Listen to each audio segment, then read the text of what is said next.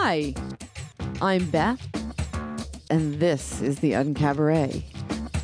This episode features Taylor Negron, the dashiki lover, and an amazing comedian who's appeared in TV and movies. He's in The Aristocrats. He was the pizza boy in Fast Times at Ridgemont High. He was in Punchline, his own HBO One Night Stand. And he's been working here with us at Un-Cabaret since our very inception. The uniquely talented Taylor Negron. I don't even do stand-up that much anymore because I've been doing acting parts. So now now that I'm away from it, I can look at it at this aerial perspective and I realize where it is that I am. So I don't have to be as funny as I was to get approval, right? So now I can just be funny about things, right? So I realize now that I'm like a high-end baby boomer. I realize this. I mean, what is my comedy perspective? So I've been thinking about this. I am a high-end baby boomer. And the baby boomers are those babies that were born after Lucy was canceled. Or I'm like a high-end baby boomer, after the war, and then the people after Lucy was canceled, right before the Desilu Comedy Hour. Those of us who were born. And I was told that we are like a dead rat going through a python. And the timeline is the python, and we're the baby boomer generation are like this dead rat going through the python because we're too much. We're too much for ourselves. We're not maturing at the right time. We're in denial. We're in dysfunctional.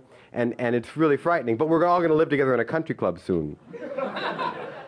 So here I am, this high-end baby boomer, right? And I'm just, accepting that. And I was with this, because I know the Generation Xer kids are just so bitter. And I realize that they're bitter because of one thing. We got to fuck all the time.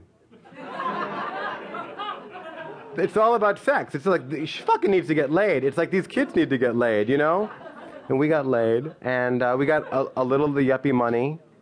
And now these kids are bitter because the only potential they have in the world is to make birdhouses. So anyway, okay, I'm off it. I'm totally insane tonight. I had this very weird. I just came from a bris. That's why I'm wearing a tie. I went to a bris in Encino. And I was crying. I was like, here's the baby, the hope of the child. And they were holding the little baby, and the baby was screaming, and it was like, give me back my schmegma. It was just like... And I was thinking, oh my God. Because I've been reading a lot about Aborigines lately, and dream time. Do you know about this? The Aborigines live in this, they go dream trekking. Aborigines are really unbelievable. They'll go oh my God. Oh my God, I'm having a dream about a red rock. Gotta go. And then they walk 500 miles. They look at the rock and go, gotta go back. And people are like, where'd you go? And they go, hey. It's like a dream thing. Anyway, I was looked at this baby, and I swear to God, I had this memory of me being a baby, taking a bath in a sink.